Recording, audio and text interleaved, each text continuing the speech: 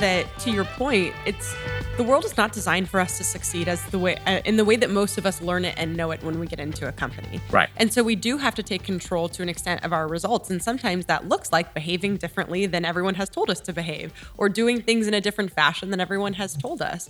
And if I'm listening to this or early on in this journey, I think to myself, okay, so you're telling me to focus on the one thing and forget everything else. And you're telling me to get laser focused on this. And yet I have all these other responsibilities. And if I get laser focused on this, things are going to fall. So in your journey, how have you made peace with that? Because it's something I see in a lot of successful people, that they just get clearer and clearer on what absolutely doesn't matter. What's been that journey for you? I think once you experience success by doing the one thing versus all the things, you get faith in it. And I think that's the case in a lot of areas of your life, is that you're not sure it's possible until it happens. And so that's one of the reasons we talk about the smallest domino, right? Start where you know you can succeed and build on the momentum, and people underestimate the momentum. And so it's not like we went out. It was like our 10th or 11th book that we wrote together that became the one thing, 3 million copies. It wasn't the first thing. And people underestimate how impactful it can be to start small and then build on that thing. And so start with little wins. And it's a real challenge for high achievers. Like, they want to run out and do a marathon in 3 weeks. They don't want to start out just building the habit of being the person that runs every day. And system habits, identity habits, as I think James Clear talks about, those are the most powerful. Before James Clear wrote the book, he was preparing for it. He was in Austin. He came to my office because he knew that we'd done a lot of airport bookstore advertising, co-op, and that we had analyzed it. And he said, "Can you come and teach me what you do?" And I was like, "Awesome." I mean, at that point, he was just one of my favorite bloggers. He wasn't James Clear yet. And we were talking about health and physicality. And he was like I don't think he was professional, but he was a collegiate baseball player. He's a real athlete, and he's a big dude. Mm-hmm. And that was the first time I'd ever heard it articulated. And I had just done like 100 push-up challenge, and I was still in this place where I was working out, but I was looking for challenges because they got me excited about working out. And he just said, I made peace a long time ago that I was just going to focus on being the kind of person that worked out every day. And as a result of that, when I choose to do something like that, it's never very far away. And I was like, oh, wow, that's actually a big idea. I need to not forget this moment. So start small, build a habit, and then that habit can catapult you into those other things. So I've developed a faith in that. I think the number one thing my theory for all of these years, the number one thing a lot of people do after reading this book is they go out and they do a 66-day challenge to form a habit. And I actually, at one point, we had so many CrossFitters and athletes doing it. I joked with Gary. I said, we were trying to write a business book. We ended up writing a health book because it caught fire in that community. And I think part of it is, and you know this, you're an endurance athlete, you work out, you pay your dues, as you post very often every day, that the wonderful thing about physical challenges is the feedback loop is very easy to measure, and it happens usually within a month or 2 months. So, you're on a diet and you feel like, God, nothing's happening. And then like 2 months into it and someone goes, wow, you look good. You get that affirmation. And then you're like, okay, this is working. Or you're working out. It's not as clear cut. Like if you're trying to write a novel, it could be years before you get the affirmation. But I've learned that activity, committing to it, is where all the results come from. Just start there. Make that your approach to success. And very few things are going to escape you because you approached it that way. I haven't found one, but I don't like to say never. Well, I think it's really important in today's age too, because we live in this age of the highlight reel, in this age of social media where we don't see the person lining up all their dominoes. So we just see the end result of, here's my book. Yeah. And a lot of people don't work backwards, knowing that book took years of research, time, effort in order to bring to fruition. When I was in private equity, Gary formed a little group, and we had an analyst intern. And I think we had some book like the 50 greatest companies of all time by Forbes. It was one of those lists. And we had that theory about like everybody thinks of these companies as these huge overnight successes. And we assigned them, I want you to go research all of them. From the time they first incorporated or they were in the garage tinkering with the computer, how long on average did it take them to hit the elbow of the curve where they started to blow up? And the average was like 11 or 12 years. Wow. So those overnight successes took more than a decade to create. People underestimate the foundation. I mean, I'm an author, right? I'm an author and executive, but James Clear had timing. He wrote a great book. He also had been blogging at that point and had a newsletter that he'd been writing faithfully a couple times a week for like 8 or 9 years. When he launched it, he had about 250,000 readers, I believe. So he'd already laid the groundwork for big success. He had his audience right there that he controlled. And I think today his newsletter list is like 2 million. So like his next book, oh man, they'll have to create the James Clear bestseller list so the rest of us can survive. I'm sure he'll be happy to hear that. And I'm going to switch gears a little bit on you because I think we've talked so much about this habit inside business, a little bit now inside health. And one of the most beautiful habits that I've seen you create that I've wanted to model in my own life is your habits around your marriage and your relationship. And you and Wendy have been together 27 years? So that's when we met. So Amy Hawthorne was a mutual friend in New York City.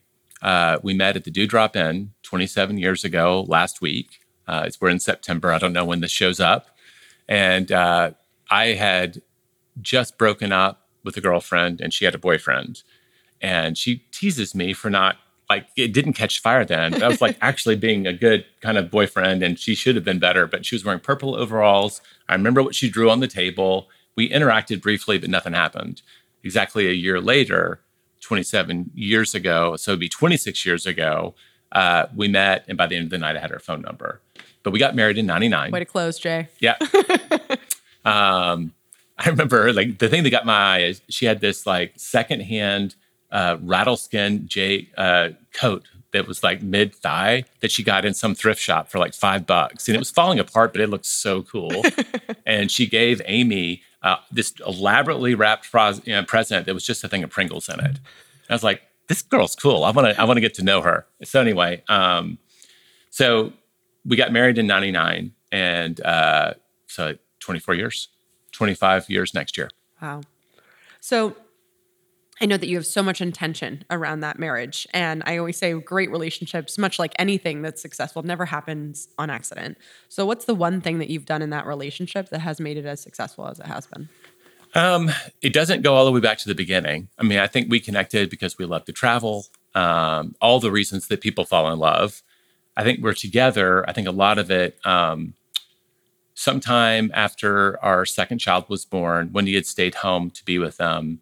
We were struggling. We had 2 kids, 16 months apart. The youngest was colicky.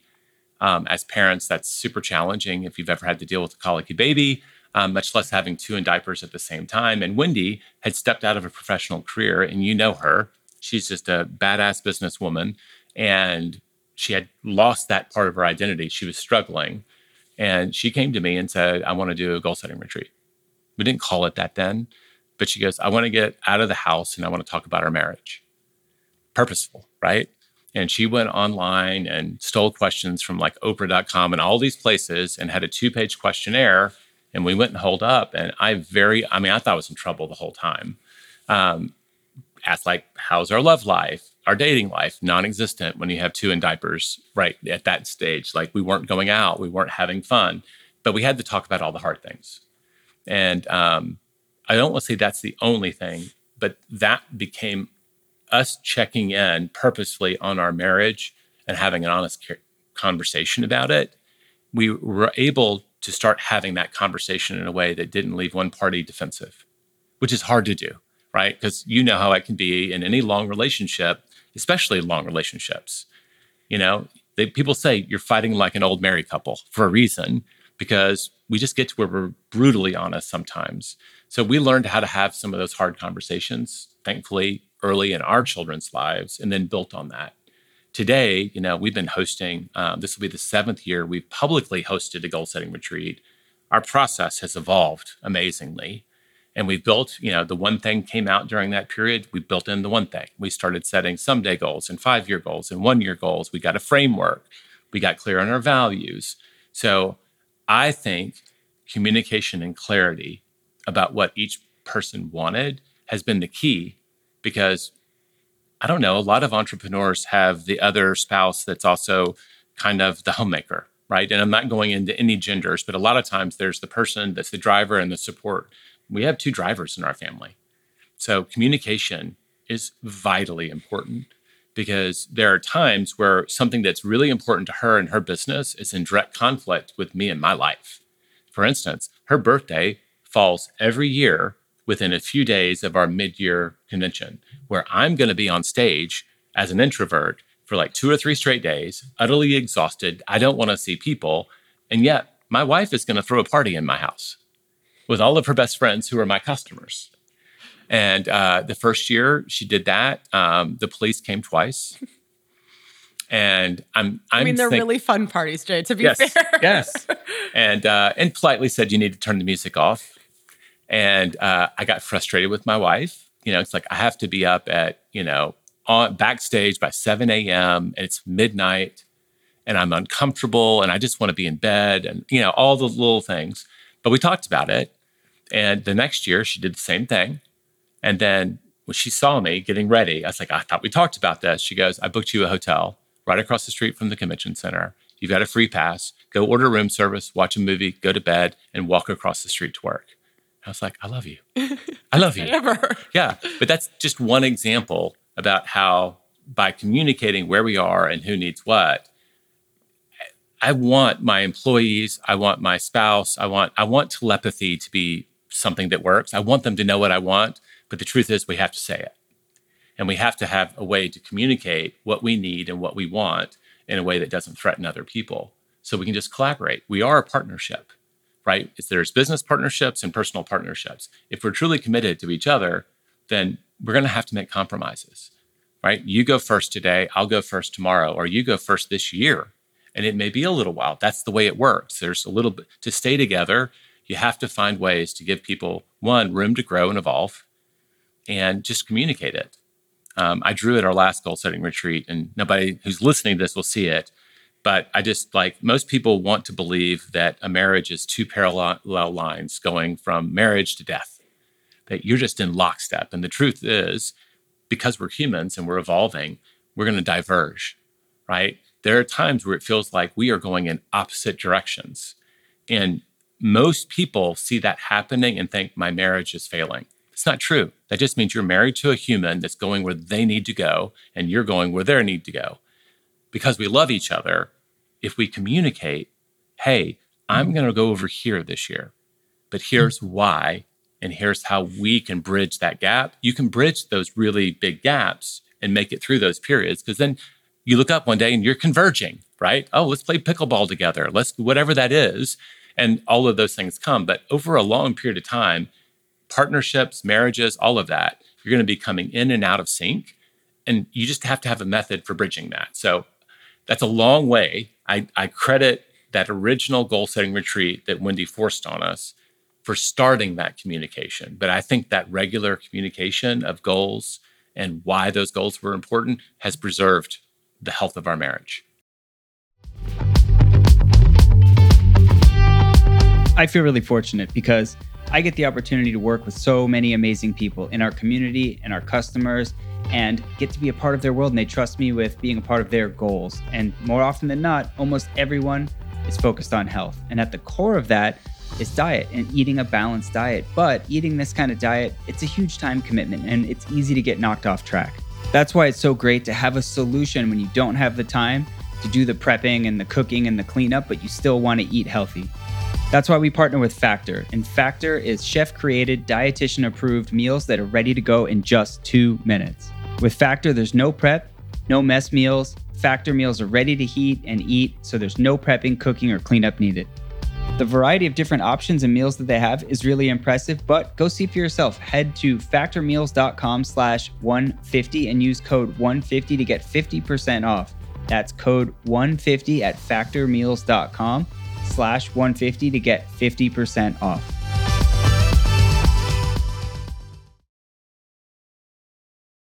I think what's so important about that questionnaire she created is I think one of the bigger challenges for married couples is that they have never been taught how to have that conversation or in what categories to have that conversation. There's just a conversation that happens when one or both parties are frustrated. And right? And that's how most married Great time to have it. Yeah, exactly. Let's break some dishes. We're pissed. Let's do this right now. And instead, you maybe even when you were having, she clearly noticed something that said we're not on the same page, and so she built a list of questions, and that's what part of the goal setting retreat is how do we both feel about where we are? And I think the most interesting piece of that, I know when I've done it with my husband, the way we would do it is we separately answer those questions, and then come together and explain our answers. And what's so interesting is that y'all will have different answers. If scale 1 to 10, how are you feeling about this place in our marriage? One person might have an 8 and one has a 4. Yeah. Which opens you up for a dialogue around, well, what would success look like to you here? Mm-hmm. How would we know if we were succeeding here? And I know that's evolved into some habits inside the marriage for you. What have those been? Oh gosh. Well, can I validate what you just said though? I like the fact that y'all answer them separately. And the reason is, I think in a lot of the partnerships that I've seen, whether they be domestic or professional, you can have a dominant driver that tends to know what they want and be very decisive, and one person who may not be. And those opposites are together probably for a reason. And the unfortunate thing is, unless you create space and time for maybe the less decisive person, the less clear person, I don't want to say decisive because that feels judgmental. They're just less clear at this moment. If you give them time and space to get clear about what they want and need so they can communicate it, that person who from the outside might look like they're domineering, because they're in this together, often will find the accommodations to make that happen. It might take a few steps to get there. They have to break some bad habits, but giving someone the space to identify what they need and articulate it is so important in that process. And when you're working together, like we all knew that person. I mean, I grew up when we went to Blockbuster to pick a movie. But if you've ever had to pick something on Netflix with a group of people, the person who's most clear about what they want almost always wins. Yep. Clarity wins. Because in the absence of, well, Nikki seems to really want to watch a murder mystery, so I guess we won't watch a horror movie tonight. And so like that just is what happens. So anyway, go back to your question. I'm sorry, because I wanted to validate separating and getting clear and then coming back together and sharing. Yeah. Well, when you come back and share, you'll make discoveries in your marriage about what the other person needs. So in the example of the parties happening at your house, yes. Wendy sent you off, said, don't even worry about it. We're going to put you in a hotel room. But from that, I know you've created some habits in the marriage. You talked earlier about one of them, which was working out. And there's other habits that you've created that have happened from those conversations in order for you to both make space for each other, in order for you both to be happy. What have those been? One that I like to share because it's been very successful is date night. I mean, I already told you we work out together. Brandon Turner, if you're listening to this, you promised me you'd be working out with your wife by now. I followed up with him and he hadn't quite gotten there, but because he saw how much that could impact them. So working out together, we started when our kids were old enough to have a babysitter. We had no family in town. So unlike a lot of other couples who have a grandparent or whatever, we just had no mechanism other than paying someone that was a stranger to watch our children. So we just weren't going on dates. And I think it was Gary that kind of pushed us a little bit that direction. We started doing Saturday night date night, and we're utterly unsuccessful. And the challenge was we were competing with every other parent in the neighborhood for the 5 teenagers that wanted to babysit. And so at some point, I wish I could tell you who pushed us this way, but we just said, why don't we just do it on Wednesday nights? And we moved it to Wednesday, which is, people are like, that's not fun for a date night. But it's like, it's better than no date night. And we never had trouble getting a babysitter again. And there was never a sold out movie. New movies come out on Thursdays. So by the time we were seeing them, they were 6 days old. There was always a seat at our favorite restaurant. There's just nothing else happening on a Wednesday night. And it broke up our week. Yeah. So Wendy believes since we did that, we've now gone on at least 800 dates. And that's not just the Wednesday nights, because the Wednesday nights, you still have the weddings that you go to. Now we have teenagers. They don't want to hang out with us on the weekend. So we get more, but like she tracked it. And I think that's great. So that was super impactful for us at that time, I just said, let's go out and remind ourselves while we had these rugrats to begin with, so that when we go back home and we have a crying baby or are changing diapers, we're at least refreshed on this whole relationship that brought these human beings into this world. And I love this idea because I think it's so important, especially when you bring in kids to a marriage. It just changes things so much and can create a whole new dynamic. Yes. And really any change. Now you're on the other side of that where you have kids who are starting to leave, which I imagine will change the dynamic again. And these questions just bring you back to, who do we want to be in our marriage at this time? And something Gary always says that I've really appreciated over the years is that in business, you build these relationships. Right now, we're talking about love and emotional love in a relationship like a marriage, but you build love in your business relationships too. Yeah. And when that happens, you have to go through this questionnaire, not only in your love marriage life, but also in your love business life. In other words, you have to ask, where are we going? What do I like that you do? What do I not like that you do? What do we need to do together differently? And so it's these questions that and these principles that you can use in one place. And I think sometimes people try to pigeonhole any business principle or any success principle, and people look at the one thing and say, "Oh, it's just the one thing in business." It's really the one thing everywhere. To our point earlier, it's really the one thing in all of the 7 circles. And some of these tools that we give, you should be using everywhere. I always sort of laugh when people will say something to the effect of, "How are you successful at home and at work?" And I'll say, it's the same. The principles are the same. So have you used those goal-setting principles with your business relationships, your business love relationships as well? Or is that where they originally evolved from for you? Well, it definitely in my personal life on that, right? Trying to make sure. And yes, one of the things we picked up from Quantum Leap, the course I mentioned earlier that there's a page in there about relationships and being purposeful and this idea of wealth determiners. And so for probably the last 7 years, Wendy and I would look up, and not just in like moms, dads, kids, brothers, sisters, like we would look at our personal relationships and say, who do we need to be this year in order to make those relationships regret-free is the way I ask the question. We would look at the really key people in our business world and ask the same question. How do we need to show up? Who do we need to be in for these relationships to continue to flourish? I love who questions because they force you into not just actions that you take one time, but more into behaviors over time. How do I need to show up? Who do I need to become? And there's never more than about 7 or 8 like really pivotal like wealth determiners, because it was about money at that time. But we just think of those pivotal relationships that we know, man, if I don't manage this correctly and they leave my business world, I'm going to be in a world of hurt. And so at least we get to ask that question, and we've made that a formal process as well. So, are we going to go out on a mutual date night with this couple that's also in our business life? Will we invite them? We use charity. We'll buy tables at charity events and invite these people in our wealth determiner circle, these relationships we know are disproportionately important, and say, would you like to come?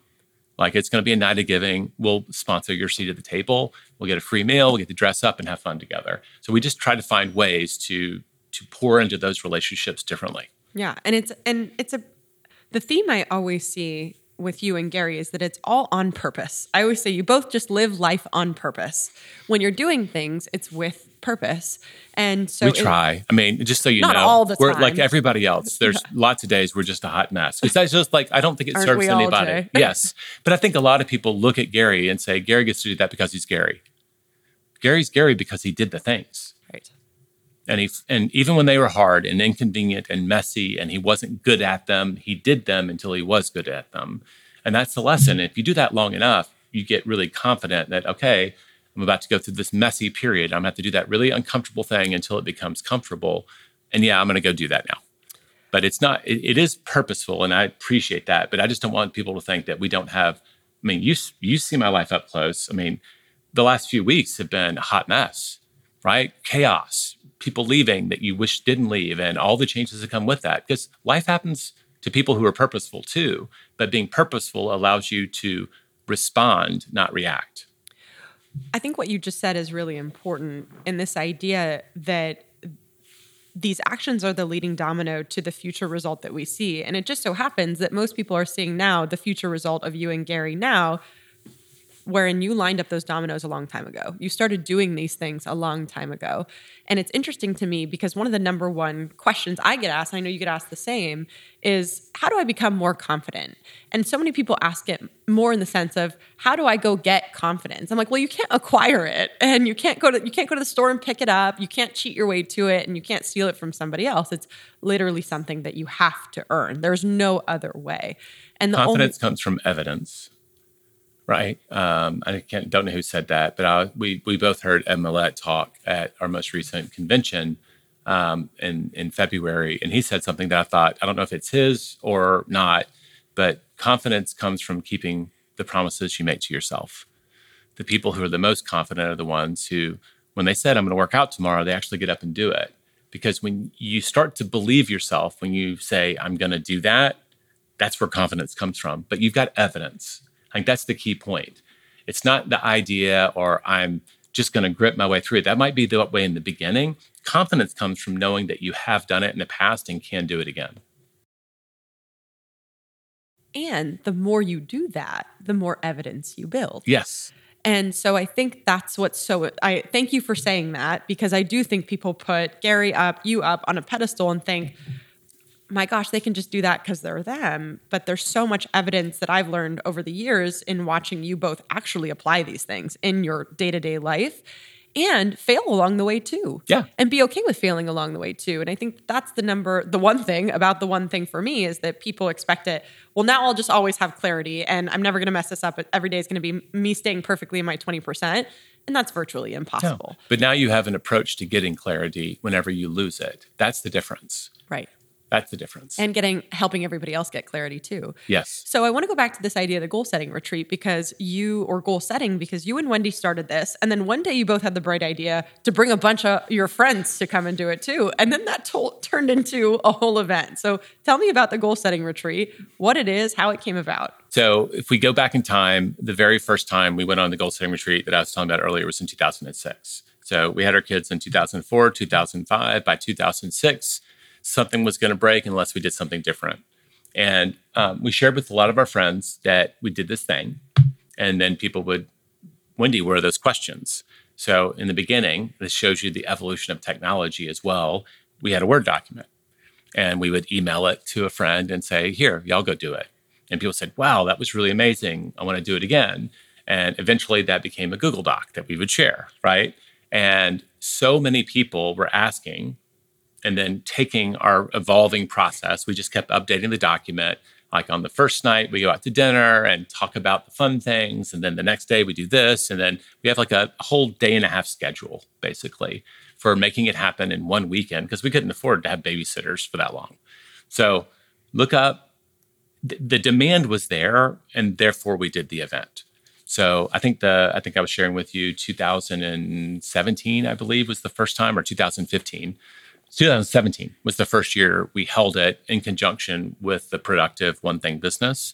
And we just did it about 50 feet from where we're sitting. We used the Keller Williams training room and had about 80 people show up. We took them through the process. And then after that, we started getting in bigger spaces. And now we're going to these, like I think this year we're going to, is it Scottsdale? Princess Hotel? Yeah, Fairmont Princess, whatever it's called. And be a really nice venue, and it'll be a very special weekend. And now you have close to 400 people who come and do this goal setting retreat with you.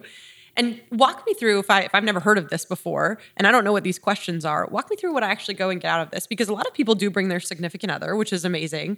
But a lot of people come by themselves, and some people bring their business significant other and bring their business partners with them. So it's not really for one group or type of family or whatever that might be. It's really for anybody or any business. And it's this idea that you can set yourself up for the best year yet. But what does that actually mean, and what does that look like? So I guess I skipped a step. I remember Jeff Woods, my original co-founder, he's moved on to other things now, but we were teaching a class at our annual convention, about 2,000 people in the room. And this is in February.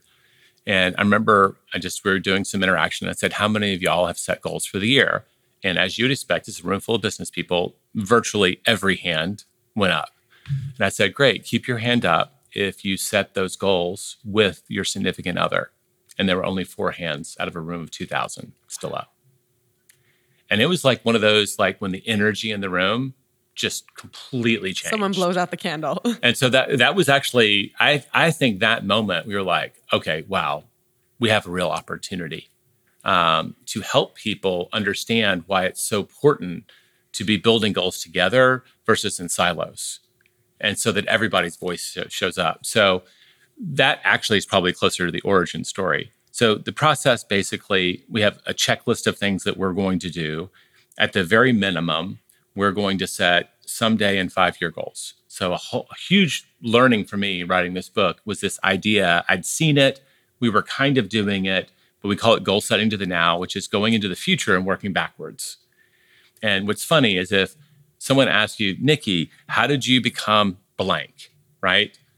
You would look back in your life and you would naturally remember a series of milestones. Oh, I had this high school teacher that believed I was a good writer. And then in college, I took this one course, and then this, and then that. We see a straight line when we look backwards. But if you say, oh, I want to write a best-selling book, and we look forward, we see this giant branch tree of possibilities that's overwhelming. There's all of these things we can do.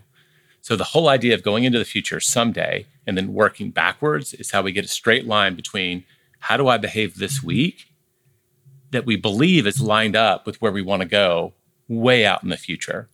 So as couples, we'll set someday goals, right? Someday I want to live in another country and work remotely for 6 months. Someday I want to write a best-selling novel. Someday I want to give a TED Talk. Someday I want fill in the blank, whatever it is for you. But we think it's something that won't happen in the next 5 years. It's just out in the future. Based on that, what do we have to achieve? What would we have to achieve in 5 years? The singular thing that would make us think that we're on track. And then we work our way backwards.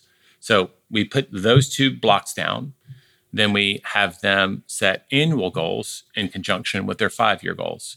Honestly, if we did nothing else, setting goals in all of those categories, people would be so much clearer going into 2024 or whatever it is, knowing that what they were hoping to achieve that year was going to get them where they wanted to go in the future versus just looking at what had to happen next year. Oh, our kids are going into preschool or this or that. We're looking out farther than that and identifying the bigger pieces of the puzzle. We still have those questions, and we give a big block of time for people to go through those evolving questions. And they're just meant to probe all the things that we don't necessarily think to plan for, like date nights, taking care of elderly parents, preparing our children to go off to school, whatever it is. And a lot of them people skip. But then there's some, the thought-provoking questions that they'll go through and discuss and realize, wow, we should set some goals around this. We do an exercise around core values and purpose, which is a great discovery. I think Mark on our team and Jenny, it was so great. They were struggling in their marriage. They did the core values exercise. His first value was fun and hers was order, like 2 values that were made to clash. Right. Fun for him is let's tear up the living room and have a Nerf war. And she's like, it's out of order, right? But having visibility on what their core values were was allowing them to navigate things. So we do that exercise with couples and partners. Like, what is that compass inside of them that's forcing them to go in that direction? And when we understand that, we can work with it. That's like my wife finding a hotel room for me because adventure and fun's way up there for her. And that's not on the top of my list, right? And so at the very end of the process, and I hope I'm not skipping something, we'll actually come out with a full year calendar and invite people to time block their vacation time and the big things they know that are on their goals. They'll start mapping it out. And that honestly is a lot of times where the rubber hits the road is now that I know where I'm going, do I actually have time? Or are we trying to do too much in 1 year? And people get kind of clear about this is when we'll do those things. And we hope, and a lot of them get into coaching or in other parts of our program for like an accountability. So they don't walk out with this great plan and clarity and do nothing. And then stuff it in a drawer and never look at it again. But what I've heard more often than not, people might do this on their own, or they'll come and they'll just say, this saved my marriage. I wasn't sure we were going to last. But now we're really clear about how we both have to show up for this to be successful. And like I said, that's the first thing. When we're clear what we need to do, the odds that we do it goes way up. If I don't know, it's just luck if I do it, right? So anyway, I have a lot of belief in the process. It's a passion project for Wendy and I to bring people through it. And it's a lot of fun. Well, you have a belief in the process because you've lived it. Yeah, but that doesn't guarantee it, honestly. It could have been just something that worked for me and Wendy. But it was all those people asking for our questions, asking for a process for all those years before we did the event that gave me the faith that this doesn't just work for us. It's a process that anybody can do. Yeah, everyone needed a model. Gary said something to me when I was very young, when I was very early on in this company. He looked at me, and I'll never forget the moment. He said, "You're going to have a good life. Like, you're going to have a good life. You're talented. You're smart. You're going to have a good life. But it will always be less than it could have been were it not intentional." Oof. I'll never forget it. It was an oof moment. And I went, oof, because it hadn't been up until that point. I really had never defined this is what I want in all of these categories. And so many high achievers are so crystal clear on who they want to be in business and forget everything else. I don't even think that's true, though, Nikki. I think they're very clear about what they want to achieve next year. You said who they want to be in business. And I think a lot of them are who they are is an achiever. And so they're addicted to finding the next set of goalposts to run through. And that is its own kind of hamster wheel if they're not careful, because there's never a goal line that's going to feel like they've made it. I mean, I don't want to tell people that they have to get there and stop. Like, I don't plan on it. Like, my retirement looks a lot like a grave. Like, I love working. I enjoy working, but I also have clarity about where I'm going and why I need to do it. That one helps me get up and do it on the bad days, but it also doesn't mean I'm not chasing low-hanging fruit. I'm not just chasing a target because it'll look good when I post it on Facebook. I'm not like, it makes you more intentional. So I do think a lot of high achievers are usually very clear about the next goal on their checklist. They're not clear about why they need to hit it or ultimately where it's going to lead them. I know a lot of people who have built wildly profitable businesses and are completely miserable. Yeah. Because they didn't do it purposefully. Well, and I think they're also not clear on what it might cost. Yeah. And I think that's what having these questions in all the categories brings clarity around. And by the way, it doesn't mean that it always changes the answer. I think you and I have both coached people where they're like, nope, this is still the plan. Yeah. And as long as there's an awareness around it, that's okay. You said something earlier about goal setting to the now, which I want to talk about because I think sometimes people get a little bit lost in this. Because I'll ask someone, well, what do you want someday? And they'll respond back with, well, I don't know. Yeah. What do you want in 5 years? I'm not really sure about that either. Mm-hmm. And I think some people get stuck because life evolves so much and they don't want to say the wrong thing or get to attach to something that closes them off from possibility. And I think you're a great example of this. So I'm going to ask you to give your perspective on it because you started as a writer of a newsletter and then ended up being a multi-million dollar bestseller author. Mm-hmm. And correct me if I'm wrong, but I don't know that if somebody had asked you at that phase, what do you want to do in 5 years, that would have been up on the board. I don't think I would have ever put it on the board because it's actually not that attractive to me. Mm. Like, you see me in events. Last night we were at that mixer and Wendy noticed I had some people talking to me and she likes to see it. She's my spouse. She's my biggest fan. But I also am not 100% comfortable being that. A pivotal moment for me was around this identity question. Wendy had a friend coming in from out of town. I don't know what year it was, maybe 2005, 2006. And she goes, oh, he's a writer. He's an old friend of mine. You'll like him. And we met at Shady Grove, which is now sadly gone. But it was this old Austin institution. We got an uncomfortable booth, ordered our queso. And I'm like, oh, so I hear you're a writer. Would I have read you anywhere? And he goes, oh, I've never been published. I said, not a journal, not a blog? He goes, no. And I didn't know where to go with the conversation because Wendy had set me up to talk to a writer, and he was someone who wrote, but he had not done anything with it. And we were driving home, and I was trying to talk through that. And I just said, I didn't know how to handle that. And she goes, don't be an idiot. You struggle so much with figuring out what your job title is. Your job title is not who you are. He identifies as a writer. That's who he is. That's all you need to know about him. And I just remember going, oh, okay, that's very different. Now I need to think about it. It's not a job title. It's an identity. And who knows? Maybe he's written the great American novel and I don't know it. Maybe he never will, but it doesn't matter. What he knows is he's a writer, and that's how he's going to show up in the world. And whatever that meant to him, whether he publishes or not. He didn't say author. He didn't say blog writer, he said writer. And that was his identity. And that was just like, for me, that was a big part of the puzzle, is kind of figuring out. And I don't think a lot of people know this, which is why when you say, where do you want to be someday? They're like, well, I know I want to go to Africa someday. Like, they know things they want to do, but not who they want to be, which is why you have to have a process. If you don't think about it, you'll never get there. And I'll be honest with you, I still struggle with someday. It feels so far out there, and I like for things to be dialed in. That's my personality. So, man, my 5-year goals are great. You go out beyond that, and there's something about the murkiness. I just stuck. Like, the only thing I know that I'm committed 100% to being out there is I still want to be the best husband I can be and the best father I can be, and what that means. And some of the professional stuff is still kind of murky for me. I want to be making an impact, but I'm not quite sure what that'll look like. I love that answer, because I've always struggled with this question. When someone says, what do you want to do in 5 years? I just sort of sit there and am silent. I don't ever really have a great answer to that. But if someone asks me, who do you want to be in 5 years? I absolutely am crystal clear on that. Oh, that's great. And I think it's part of this idea that you identify with those someday goals of who you want to be. And then I always say, and as a result of becoming that person, what might also be achieved? Yeah. And that's what comes into the 5-year goals, which is what you can work backwards from. Yeah. And I see that show up so much in the businesses that you were involved in, and then what you've done inside Keller Williams and inside all of the businesses that you've touched. Well, here's the thing. Can we just play with that a little bit? I think then the importance is on deciding, again, who questions. Who do I want to become? I think most people are focused on the outcomes as a result of becoming someone, right? I want to be a best-selling author. Why? Well, because I want to make a lot of money.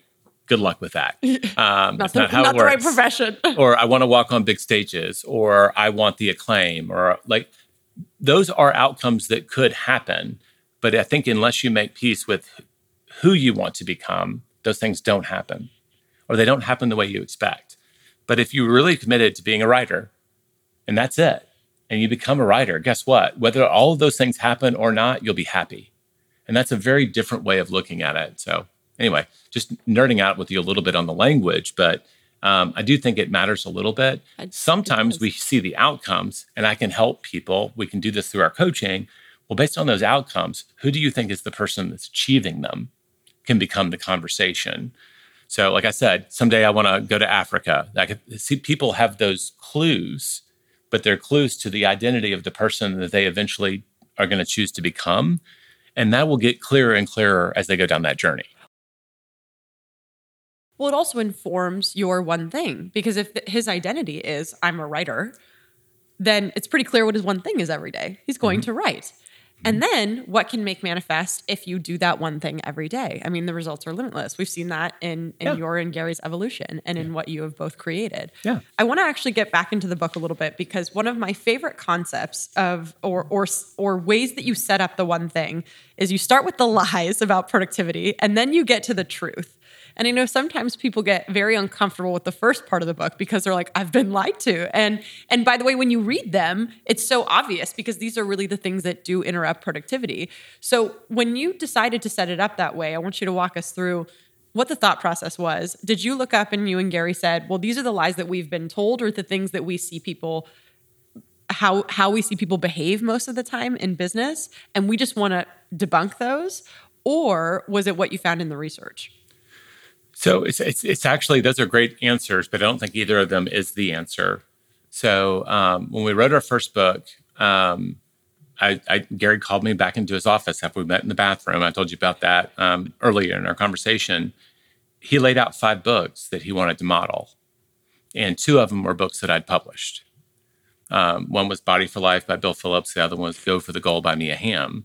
But there were elements of those books that he really admired. And for Body for Life, and I don't expect anybody to know it at this point, it was the first Bill Phillips was the first person to say, you don't necessarily lose fat from cardio. You can actually do more of it from strength training.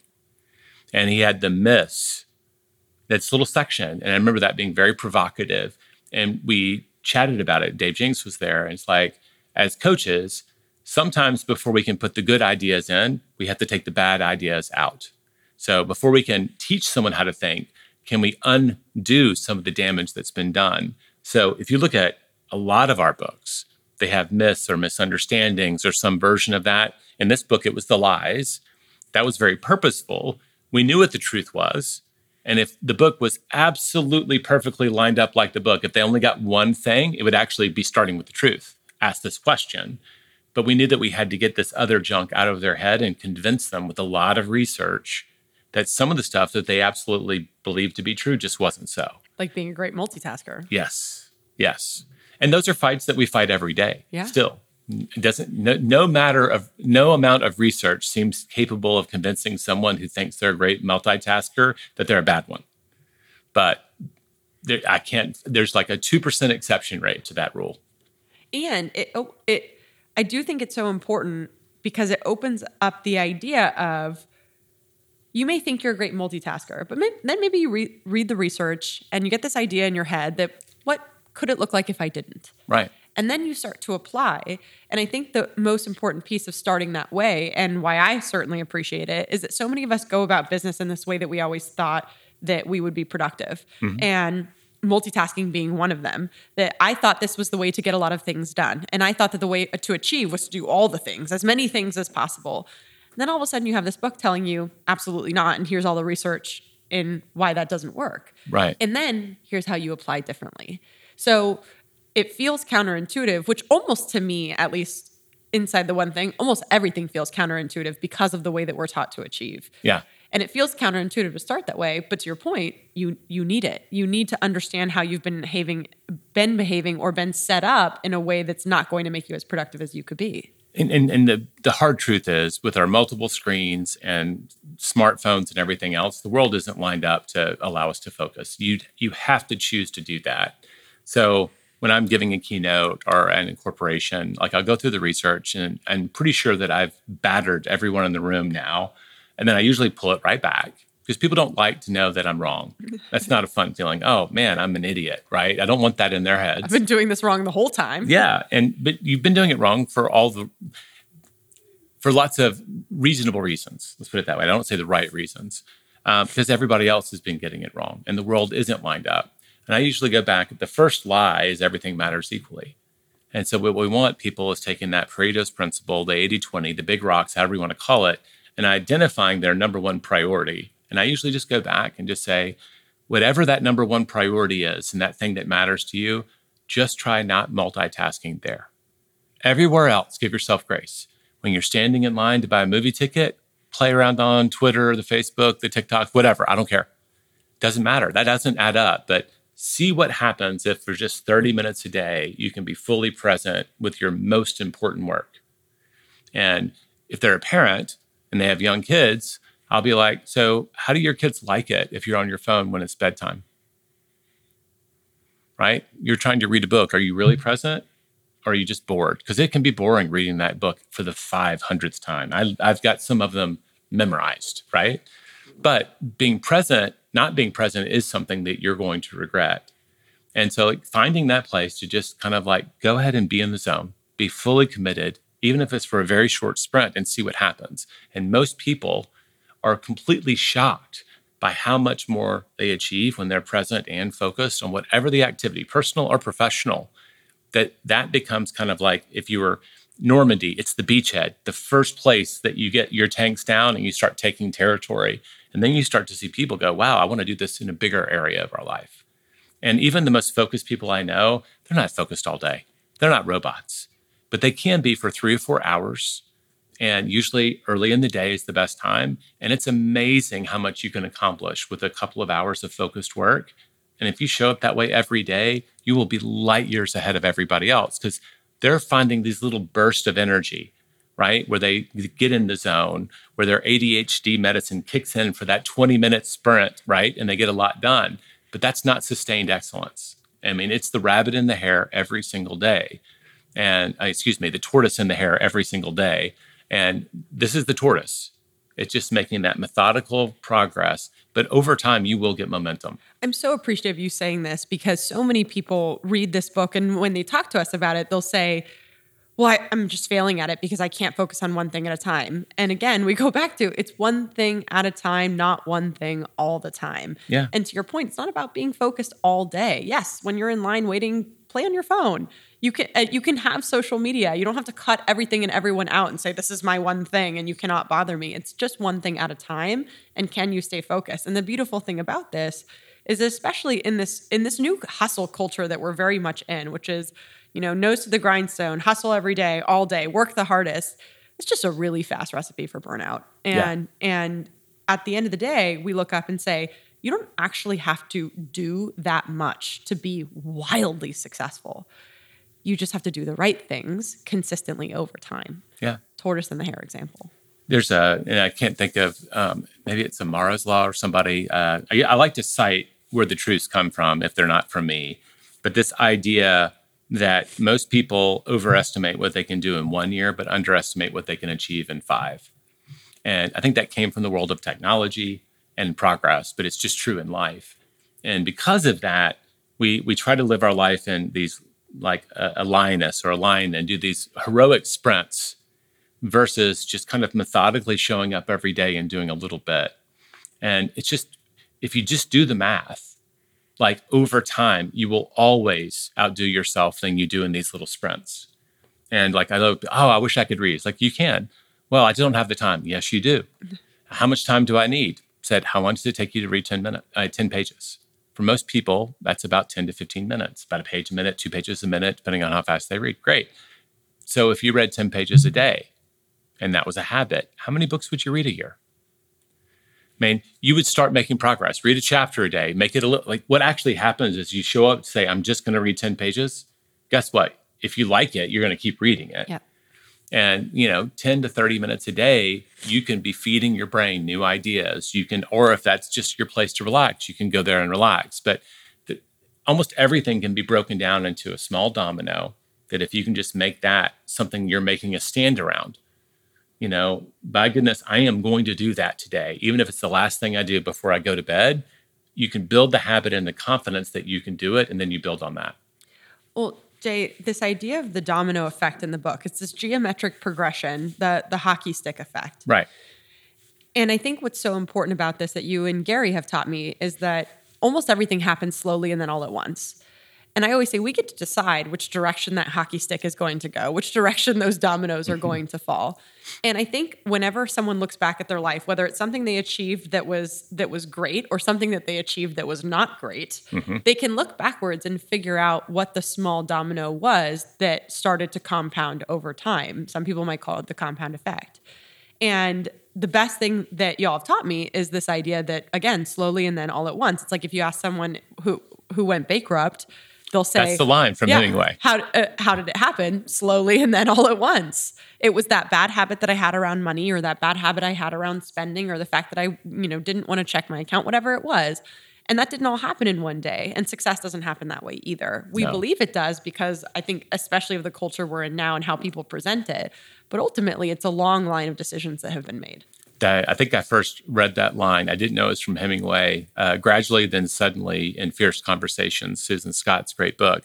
How do relationships fail gradually and then suddenly, and these little investments we make in ourselves every day. They're either good or bad investments, and the impact of those investments is almost never felt in the moment. Like my favorite cheat meal in the world is like a bacon cheeseburger. Oh, that's a good one. Yeah, so I That nail was a mean. keynote or whatever. Like on the way home, I might find a restaurant in the airport. I'm going to maybe a beer, a glass of wine, and a bacon cheeseburger. One of the most unhealthful things I can put in my body, but it's also something that I've reserved for this special thing. You could eat that every day, and there are people who do, but it will take years, right, for the negative impact of that to add up, the gradually before the suddenly. And the same thing's true for the good things, right? I'm just going to start, I'm going to cut some carbs out of my life or whatever. It's a gradually then suddenly. So the elbow of the curve, the hockey stick, right? In all things that you do over time, that's what's going to happen. And my question is, are you being purposeful about choosing to do things that'll help you grow in the future or that'll diminish you? Most people aren't conscious of those choices. I think Gretchen Rubin, when I interviewed her, She had a stat, and pardon Gretchen, I'm going to misquote it, but I think about 77% of the average person's day is completely autonomous. It's happening below the conscious level. It's just habits, how they drive to work, how they prepare for work, when they get up and brush their teeth, all these little things. And if we had to think about them all the time, we'd go crazy. Yeah. So we are designed to be creatures of habit. The point is, did we design our habits for who we want to be? Or is it who we're going to become by default? And this is a way, it doesn't happen overnight. You can start with one choice to build a habit in one area of your life, and then build that confidence that you can do it, and then start changing your life. And again, maybe it's not so obvious after a year, but in 5 years, people are like, where did this guy come from? Where did this gal come from? Oh my gosh, they're a superhuman. No, they're a person of collected habits. They're a person of collected habits that was all being directed towards some somewhat clear goal. At least it's directionally true. This is the direction I want to be moving. I just wrote that down. Really what you're saying is, did you choose this? Again, life on purpose. Yeah. Did we design our habits around who we want to be? Life by design versus life by default. Yeah, I love that. Jay, I want you to take a minute to think back to, you said it was 25 years you've been with Keller Williams? It's going to be 23 years this year. So 23 years. So I'm going to take you back. It was 23 years ago. You're walking into, I don't think it was this building, another building. You're walking to Keller Two Williams. buildings ago, actually. 2 buildings ago. You're walking into 2 buildings ago for the very first time. Okay. If you go back and talk to that Jay, what's the one thing that you would tell him? I've gotten asked this question a few times, and it's a great question. I think, God, can I say 2 things? I go back and forth because I hesitate. One is you can think bigger for your life. I wasn't a person of great confidence then. The big promise that I'd kept to myself is I'd quit smoking and I'd run a marathon. And both of those have been super impactful. Like, I'd seen how little choices every day added up. And most of my life, I'd been able to study for the exam the day before and do like a lot of other people, right? Put it off, then rush to the finish. And it was good enough. And I was doing cool things. And then I started to see this differently. But I was like, if I were to think bigger for my life, it would force me into more of that kind of behavior, because those big things don't happen. You don't run a marathon without being somewhat methodical in your preparation, unless you really want to hurt yourself. Yeah. Right? Never on accident. Yes. Some of those things, you don't stumble across those finish lines. So I wish I had more confidence to do that earlier, but that could have just been I needed more experience to believe that I could. And the other one is no one succeeds alone, which is kind of one of Gary's mantras. And again, it's so easy to think, but I know how to do this better. I know how to do this faster. And as a parent and as a business person, I need to lean in to developing the people around me as my first mission. There's a quote by one of the founders of Montessori, and I'm going to butcher it, but pretty much every time you tell a child the answer, that you tie their shoes for them, that you short circuit the process, you've not only denied them the opportunity to learn themselves, you've also told them they're not capable. Whew. And I remember reading that and I was like, man, what am I doing to my kids when I'm so impatient to get to school, or I'm so embarrassed at that knot tangle that they've tied their shoes in that I have to do it for them?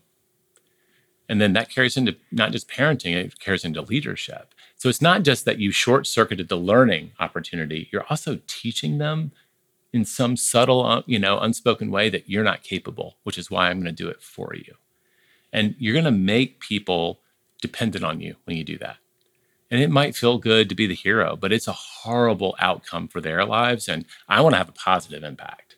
So you heard the emotion in my voice. That's a big one for me. I've got to learn to succeed through others. And that means I have to let them fail and learn for themselves on the journey, or they won't be capable when they get there, period. Well, it's also a great way to become the bottleneck in your business and in your life. Oh, yeah. Feels great at the time, and you get to short circuit it and go fast at the time. But then eventually, if you've taught everyone around you not to think, and you're the answer for everything, They're just waiting for orders. they're waiting for orders. They can't figure anything out on their own, and it really puts a cap on what you're able to go out and do. You talked about relationships, and I know obviously Gary and yours relationship has been such an important one in your life. What's the biggest thing that Gary has taught you? And what would you say the biggest thing that you've taught Gary is? Well, the always answer for this is Gary has consistently, for both Wendy and I, demonstrated that he was willing to think bigger for our lives than we were daring to ourselves. So every time I've come to him as a partner, as an employee, to say, this is what I want to do, he's blown it up and said, but couldn't it be 10 times bigger? And it is challenging. At times it's onerous, but it's also a gift. To have someone in your corner, that my coach does this too, that is willing to think bigger about my life than I'm willing to do for myself, because I see all the other stuff, but they just have a belief, and that's just so great. That's been the biggest gift.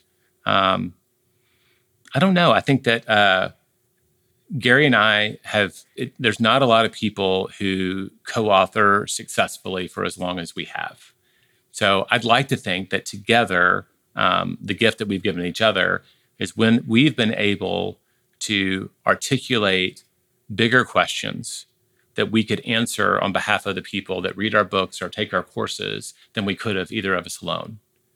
And the way we spar with each other intellectually, the way what I bring to the table versus what he brings to the table, we've managed to find a place where they complement each other really well. And that's always my calculus. People are like, why don't you just go off and write books by yourself? And I was like, because my number one value is impact. And I'm still pretty much convinced that if I'm partnering with him, my impact is still some multiple of what it would be alone. And no one succeeds alone. I would rather, even if it's harder, do it together to have a bigger impact and a bigger legacy. I ask everyone at the end of these podcasts, so I won't let you get away without it. Okay. Of all the words that you've put into the world, all the trainings, you've had so many things that you've been able to say to audiences over the years. But I'm going to ask you, if someone's listening to this or has read the book, what's the one thing that you would want them to take away from it? Start now. Start now. Wherever you are, start where you are, and start now, though. Because I think a lot of people, it's always this game of tomorrow I will. And you can play that game for your whole life. And you don't know that your dad's going to be on the other end of the phone tomorrow. You don't know that opportunity will still be there tomorrow. You just don't know. So I just say start far earlier than you think you should. Because the cost of failure, you're going to fail. So get over that. So just start failing forward, because you know that's where you want to go. Start today. Just start today. Start right now. I wish we could make a sign of that and just have it everywhere for everyone. Well, just put it on your mirror, because we all need to see it. Yeah. Jay, if people want to follow you or find you, what's the best way to do that?